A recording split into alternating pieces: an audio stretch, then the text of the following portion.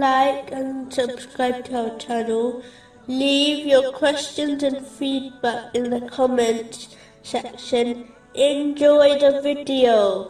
Continuing from the last podcast, which was discussing chapter 56, verse 30. And shade extended. Specifically, it was discussing a narration found in Sahih Bukhari, number 6806, which discusses the 7 groups of people who will be granted shade on the Day of Judgment by Allah, the Exalted, the young person raised in the worship of Allah, the Exalted, who will be granted shade on Judgment Day.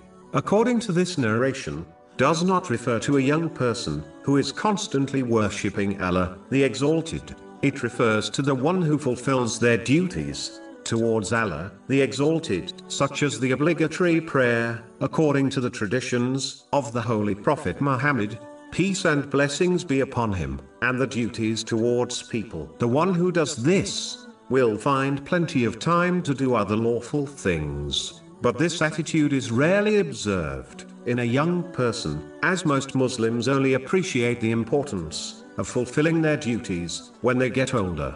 This is why it is extremely important for parents and elders to encourage their children from a young age to fulfill their duties. In fact, the Holy Prophet Muhammad, peace and blessings be upon him, even advised parents in a narration found in Sunan Abu Dawood, number 495, to encourage their children to fulfill the obligatory prayers before they reach the age when it becomes obligatory on them. This preparation ensures they will fulfill their duties when they become binding on them.